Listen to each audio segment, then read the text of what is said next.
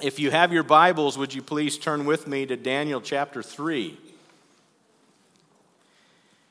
And when you go to Daniel chapter 3, put something in there to mark it, and then go then to Exodus chapter 20. So we're going to be in two passages, and we'll start actually with the Exodus 20 passage. But for the message today, we are 2 chapters in on this series in the book of Daniel, and a lot of attention and a lot of focus has been on Daniel. And we got a little bit of a mention of these 3 friends, and today we're actually going to shift our attention completely to these 3 friends of Daniel, Hananiah, Mishael, and Azariah, and their Babylonian names Shadrach, Meshach, and Abednego. And many people believe that between chapter 2 and chapter 3, approximately 15 to 20 years takes place. And so you'll notice that's important because it ends, chapter 2, with this feeling of favor. And King Nebuchadnezzar is all about what Daniel and his friends are doing. And then you see this tone shift in chapter 3, and it's important to note the span of time that's gone by, enough time where the king's heart might fade a little bit towards these gentlemen. And so as we get ready to get into the Word, I'm going to just ask that we take some time here to pray, to settle our hearts, and get ready to receive from the Lord. So would you pray with me before we begin? Father, I thank you for today. I thank you for this time together in your word. And Father, I pray that you would speak to every heart as we lean in together into the word of God. We're wanting to lean into Jesus through the power of the Holy Spirit. I pray that you'd speak to us, that you'd guide us, you'd lead us. Thank you for this time. Again, please bless the children's ministry as they lean into Christ and the word of God. We thank you for all the people serving. Bless them as they lead. Lord, use this time. In Jesus' name, amen. Amen. Exodus 20 here, starting in verse 1. This is kind of a popular chapter. Perhaps you've heard of the 10 Commandments. It's kind of a big deal. But here's the recap here. It says, that God gave the people all these instructions. Now we're not going to go through all 10 commandments, but we're going to catch the first couple here. Verse 2, he says, I am the Lord your God who rescued you from the land of Egypt, the place of your slavery. Then verse 3, you must not have any other God but me. Then verse 4, you must not make for yourself an idol of any kind or an image of anything in the heavens or on the earth or in the sea. And you must not bow down to them or worship them, for I, the Lord your God, am a jealous God who will not tolerate your affection for any other gods. I lay the sins of the parents upon their children. The entire family is affected, even children in the 3rd and 4th generations of those who reject me. But I lavish unfailing love for 1,000 generations on those who love me and obey my commands. Groundwork laid. These 3 men, Shadrach, Meshach, and Abednego, they were Hebrew men. They would have known the 10 Commandments. They would have known the seriousness of not having any other gods but God, capital G. And the seriousness of not making any kind of image and then bowing down and worshiping that image. And then you see as they are serving in the king's court, there's a moment that takes place where they're going to have some conflict. What do we do? This is what God says, and this is what the king is saying, and there is tension. So if you're with me in Daniel 3, let's get in here and see what King Nebuchadnezzar is up to. News flash, spoiler alert, it's no good. But it says King Nebuchadnezzar made a gold statue 90 feet tall and 9 feet wide, and he set it up on the plain of Dura in the province of Babylon. And then he sent messages to the high officers, officials, governors, advisors, treasurers, judges, magistrates, and all the provincial office people to come and to dedicate the statue that he had set up. So all of these officials came and stood before the statue that King Nebuchadnezzar had set up. Then a herald shouted, "People of all races and nations and languages, listen to the king's command. When you hear the sound of the horn and the flute, the zither, the lyre, the harp, the pipes, and other musical instruments, bow down to the ground to worship King Nebuchadnezzar's statue. And anyone who refuses to obey will immediately be thrown into a blazing furnace." So at the sound of the musical instruments, all the people, whether their race or nation or language, they bowed to the ground and worshiped the gold statue that King Nebuchadnezzar had set up. But some of the astrologers went to the king and informed on the Jews. They said to King Nebuchadnezzar, "Long live the king. You issued a decree requiring that all people would bow down and worship the gold statue when they hear the sound of the musical instruments." We'll just put that in there. Verse 11, "The decree also states that those who refuse to obey must be thrown in to a blazing furnace. But there are some Jews, Shadrach, Meshach, and Abednego, whom you've put in charge of the province of Babylon. They pay no attention to you, your majesty. They refused to serve your gods and do not worship the gold statue that you've set up." Well, then Nebuchadnezzar flew into a rage, and he ordered that Shadrach, Meshach, and Abednego be brought before him.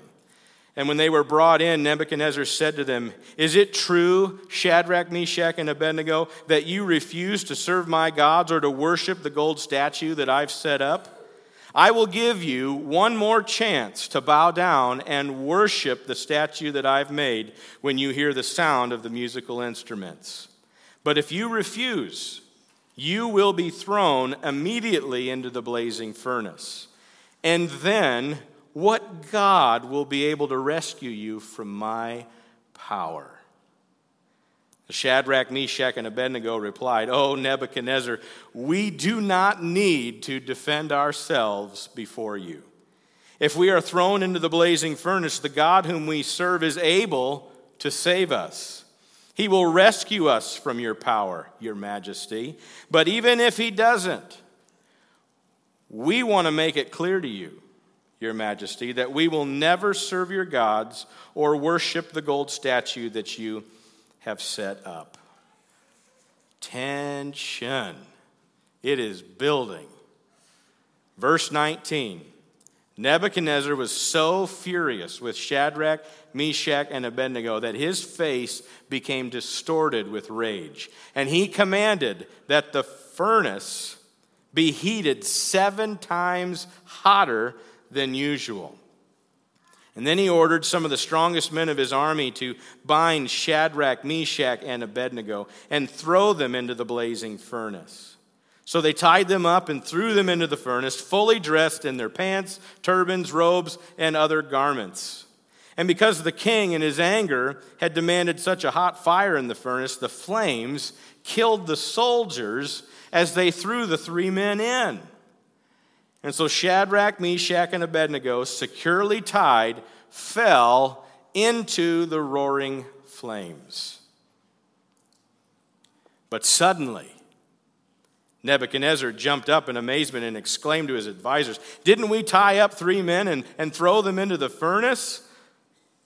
"Yes, your majesty, we certainly did." He goes, "Look, I see 4 men, unbound, walking around in the fire unharmed.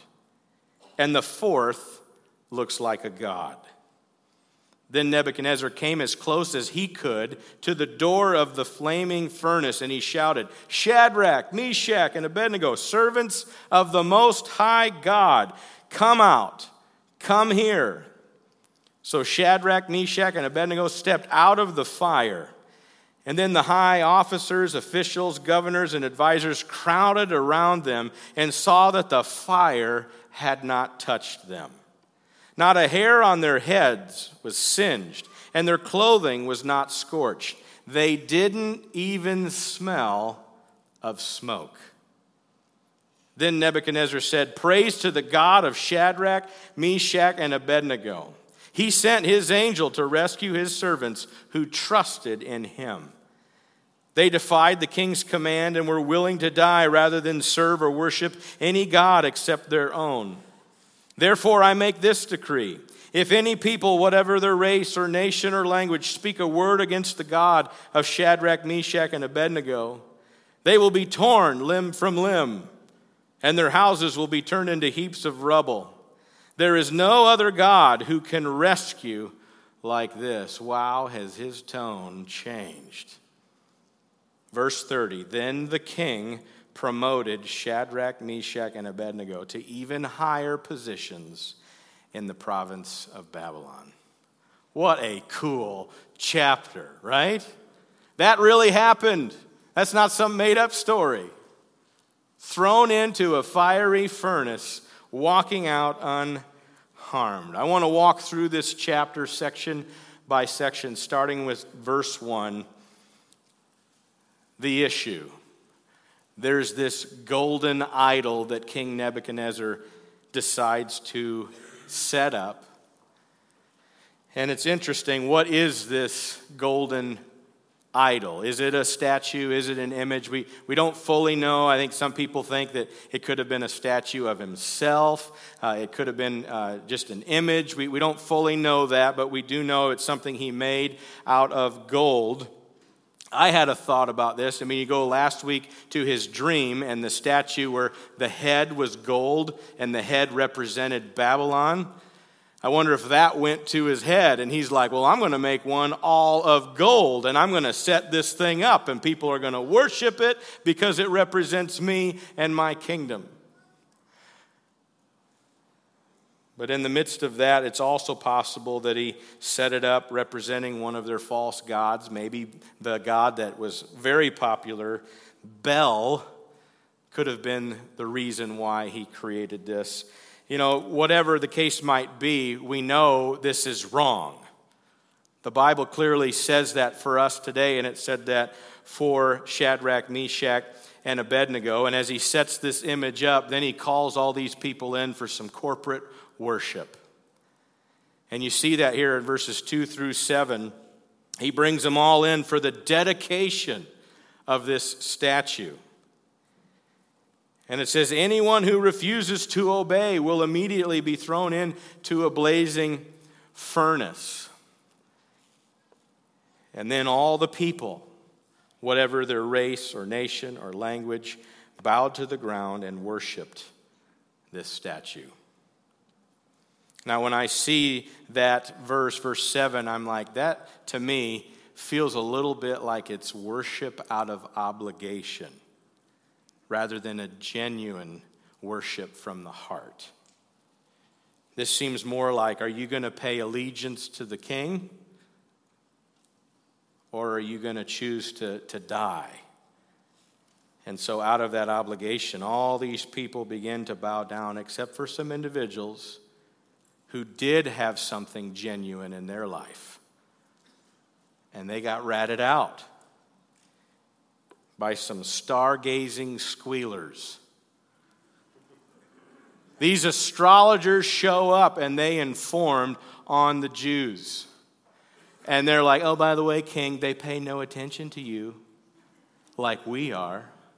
When you play that Lion King soundtrack, they're not bowing down like we did. You need to do something about this. They refuse to serve you. They refuse to serve and worship this gold statue that you've set up, and it ticks him off. Who are these people that are defying my decree and not bowing down to this amazing statue that I have created? And so verses 13 through 15, there's a choice. You bow down or you're going to burn. what are you going to do? The heat is on.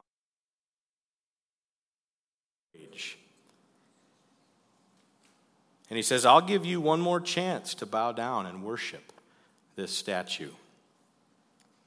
But if you refuse, I'm going to throw you into that blazing furnace. And then he asks that question, and then what God will be able to save you? Well, one question I had this week going through this, and maybe you've got the same question, where's Daniel? One thought I had, maybe he's on sabbatical.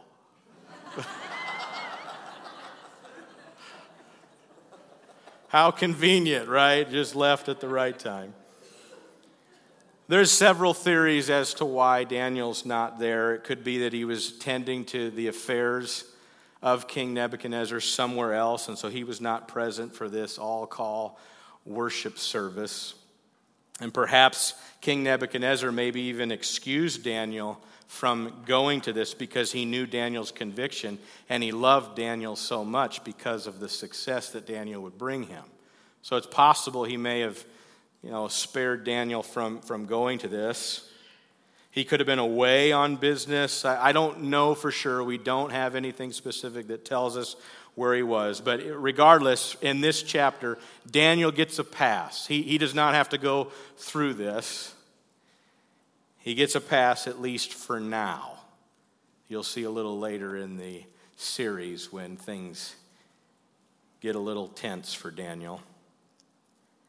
But if you go to verses 16 through 18, you see a holy conviction on these three friends.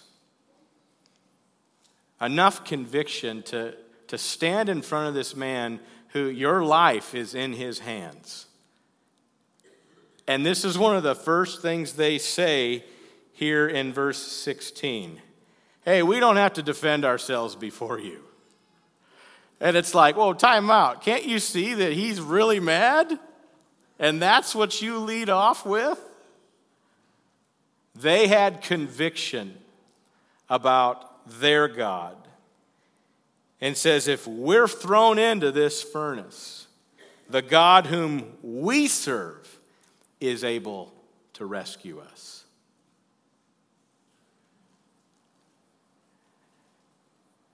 And then they say this, but even if he doesn't, we're not going to bow down to that. That's not right. And we're not going to give in.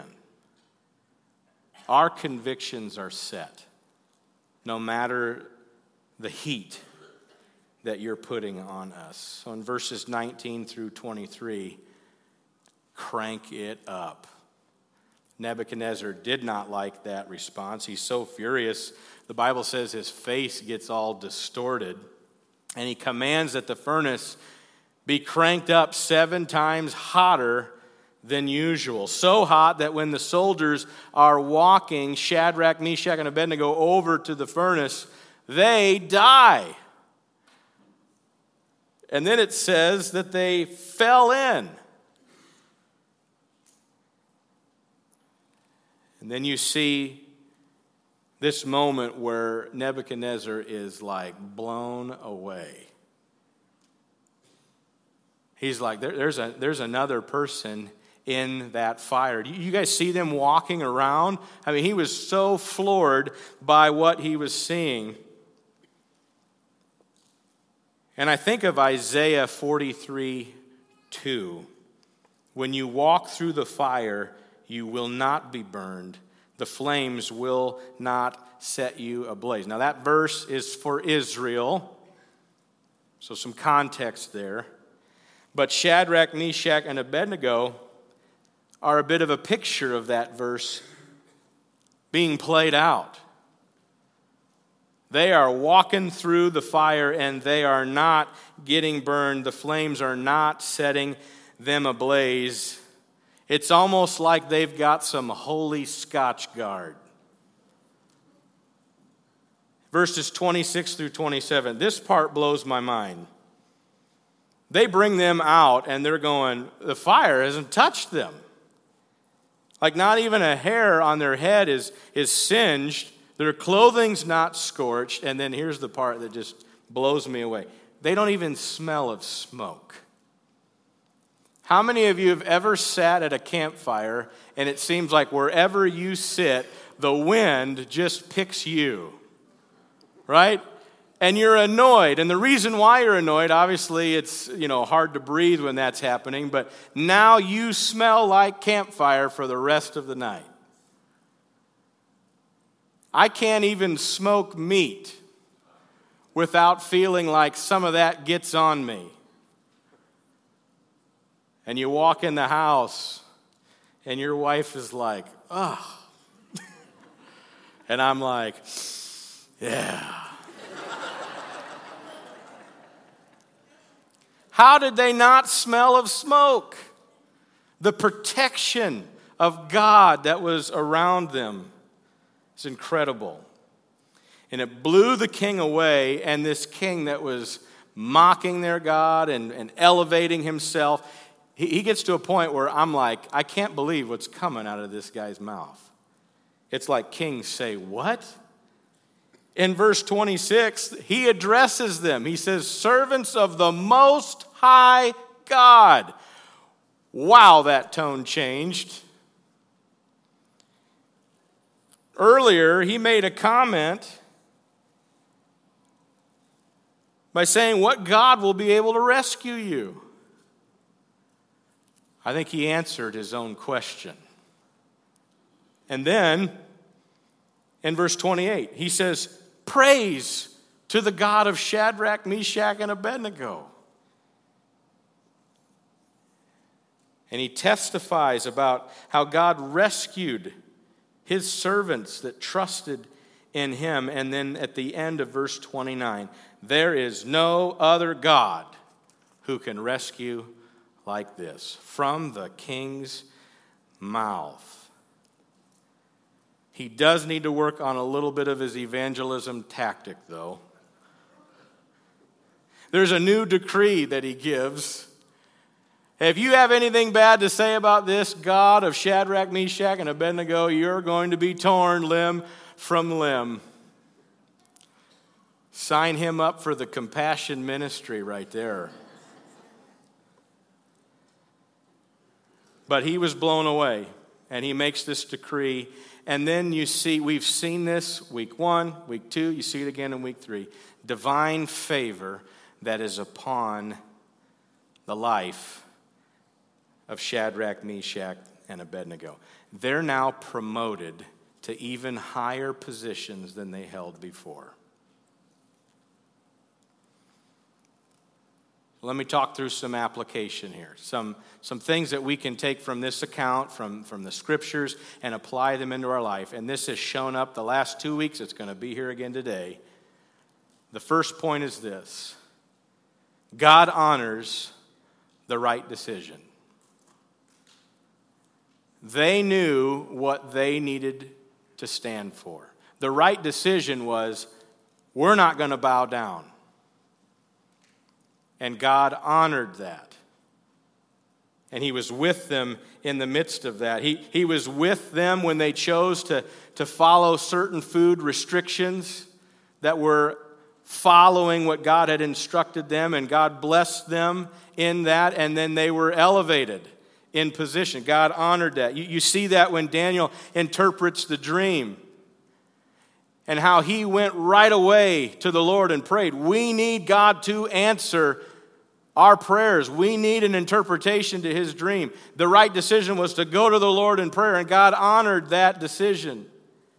And God is honoring Shadrach, Meshach, and Abednego's decision to say, we are going to stand for God. Second point, guard your heart. Worship the Creator, not creation.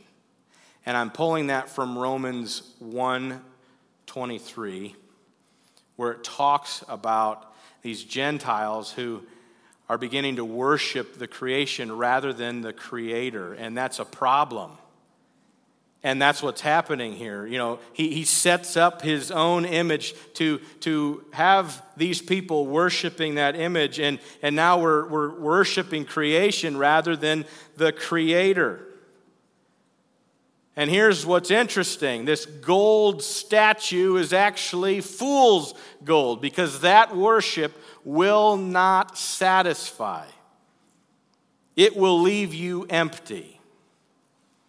And here's a bit of a truth for all of us. We all worship something or someone. Who? What? Very easily, we can also have this worship disorder.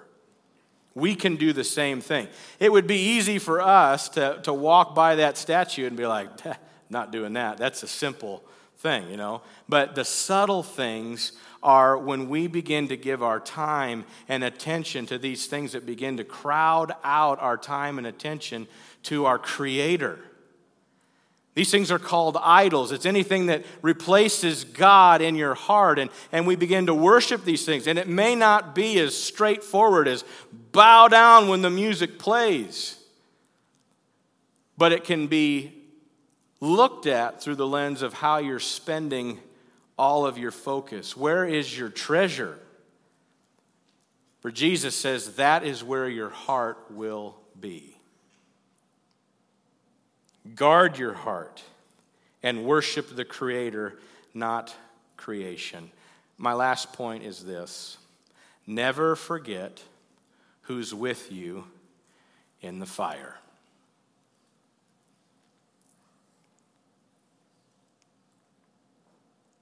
We know that Nebuchadnezzar stood up and said, there's a fourth. We know that God was present with them in the fire. I also want to draw out the fact, and I'm not minimizing the fact that God was with them, but I do think that God gives us people in our life that can stand with us. And what a blessing that Shadrach, Meshach, and Abednego were to one another. And I'm sure they had moments over the next several days and weeks and even later in the years. They might be sitting around having lunch and they get to talking and shooting the breeze. And then they, hey man, do you remember when we got thrown in together into the fiery furnace? Wasn't that something? What a thing to reminisce about. But they had that together. And I think that there would be times where they would struggle. Again, they were being held captive in another land, and I'm sure they had days where, man, it'd be nice to go back home. But to remind each other in those moments, you remember what God did? Remember how He showed up for us? Do you remember His faithfulness? Never forget who's with you in the fire. Folks, there are times when God will allow us to go through the fire. And I believe it's in the midst of that He will demonstrate to each and every one of us His faithfulness in the fire. He tells us He'll never leave us. He'll not forsake us.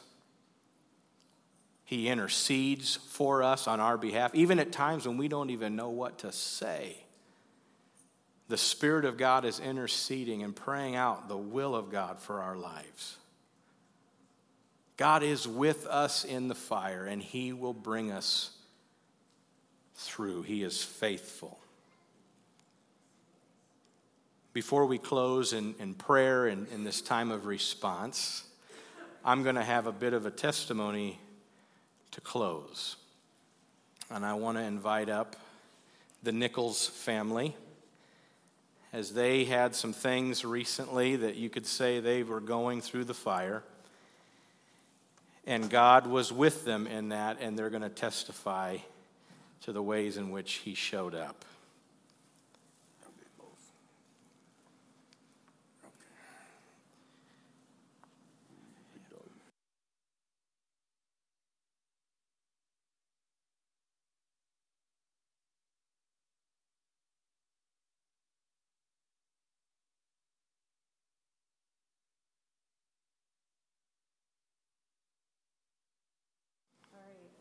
I'm really stepping out of my comfort zone. I was asked just before church if we'd be willing to talk on this, and definitely we want to, because God is at work, and we want you guys to know that for those that may not. So our story here is Matt went for just a normal checkup, a yearly exam. We got a phone call that he needed to go and see a urologist. His PSA numbers were a little elevated. Okay, no big deal. We'll go check this out. We see the urologist, and, the check that she did, from what she could see, everything looked okay.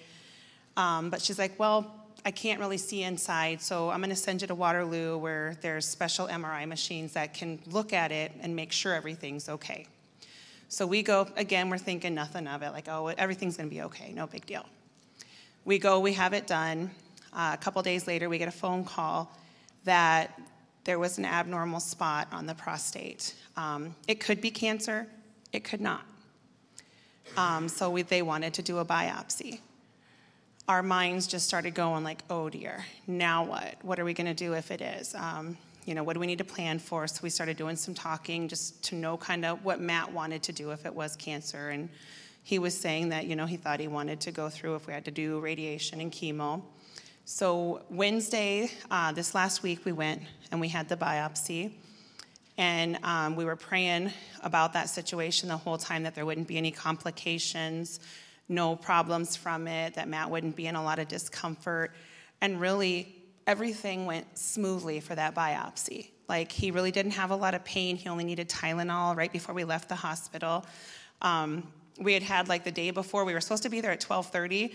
And the day before, not even 24 hours, I get a phone call that they want us there at 5:30 in the morning. So that kind of put me in a pickle, because I had to try and find somebody to get my daughter and my nephew to school because I was in charge of them. But again, God provided and came through, and it all worked out. So fast forwarding, I'm going to let Tia, she had actually, and I didn't know about this either until recently, that she had sent a message into K-Love, and was that Friday? Thursday she had messaged K-Love, and I'm going to let her tell you a little bit about that. Okay, so I know my mom, and I know I've been in trouble with her a couple of times, but I know kids, they get in trouble with their parents sometimes. This past Thursday, on my phone, I got on K-Love, and not realizing this, I didn't know that there was a prayer request that you could send in. So I clicked on it, and I just started going through different people's prayer requests that they were looking at, that I was looking at. And then this thought came through my mind. I'm like, that could be me. I could send in a prayer request. So I sent in a prayer request, and about, I'd say, a day later, there was over 2,000 people that had already prayed for that request that I sent in. And this request that I sent in was that the test results would all come in well. It wouldn't be cancerous. It'd just be okay. And I sent in one for my mom, because I know she's going through a lot. And after my dad's stroke, she's just kind of lost herself, and my dad has too. So I know that's really hard for her, and it's hard for me too. So then I just waited, hoping that the test results would come back, and I'll let my mom finish and tell you the rest, but I just thought I'd like to share that with you guys. So last night's homecoming, and we're getting Tia ready for the homecoming dance, and I had a missed call, and it said it was potential spam. Well, then we're getting ready to take some pictures of her after she got all done, and I see I have a voicemail, so I'm reading it. And instantly my face just dropped, because it was the doctor that did Matt's biopsy calling me. Doctors don't call on weekends. So my heart just instantly, in my mind, and I guess my facial expression went like, Tia knew instantly something was wrong, and I felt bad, but my heart and mind started going to, oh gosh, this is cancer. He's calling us because it's bad. We got to get in there or something. So I tried calling the doctor back, and he must have been on call this weekend, because the number he gave me that I called was for the urology office, and their office was closed. So I just pressed the button so I could get a hold of the doctor. And when I got a hold of the doctor finally, he gave us the best news ever. Because my mind's going, okay, if Matt's got cancer, we've got radiation, chemo, I don't know how it's going to affect him. Am I going to have to stay home with him? If I stay home with him, I'm not working. If I'm not working, I don't have money to pay bills. Like, what am I going to do, God? And I started letting myself think negatively instead of, again, trusting God, because I do trust God. Through this, we knew God had it. We knew he had a plan, even if Matt had cancer. So getting on the phone with the doctor said that everything looked good. There's no cancer. One of the slides that they had looked at showed like something they didn't really know what it was. So all we have to do is we have to go every 6 months and repeat lab work. Praise God, we can do that. So God comes through in so many ways, so many ways.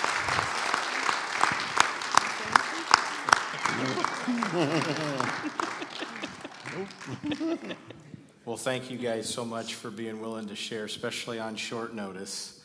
But I do believe that as you are testifying here, it's very fitting for what the Lord had us walking through here today.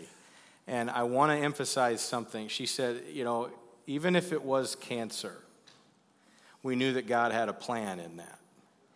And that same statement that Shadrach, Meshach, and Abednego said, but even if God doesn't show up while we're in the furnace, we're going to trust that God's got a plan. And so let that be an encouragement for each and every one of us today. I know last week you guys came up for prayer regarding this specific issue.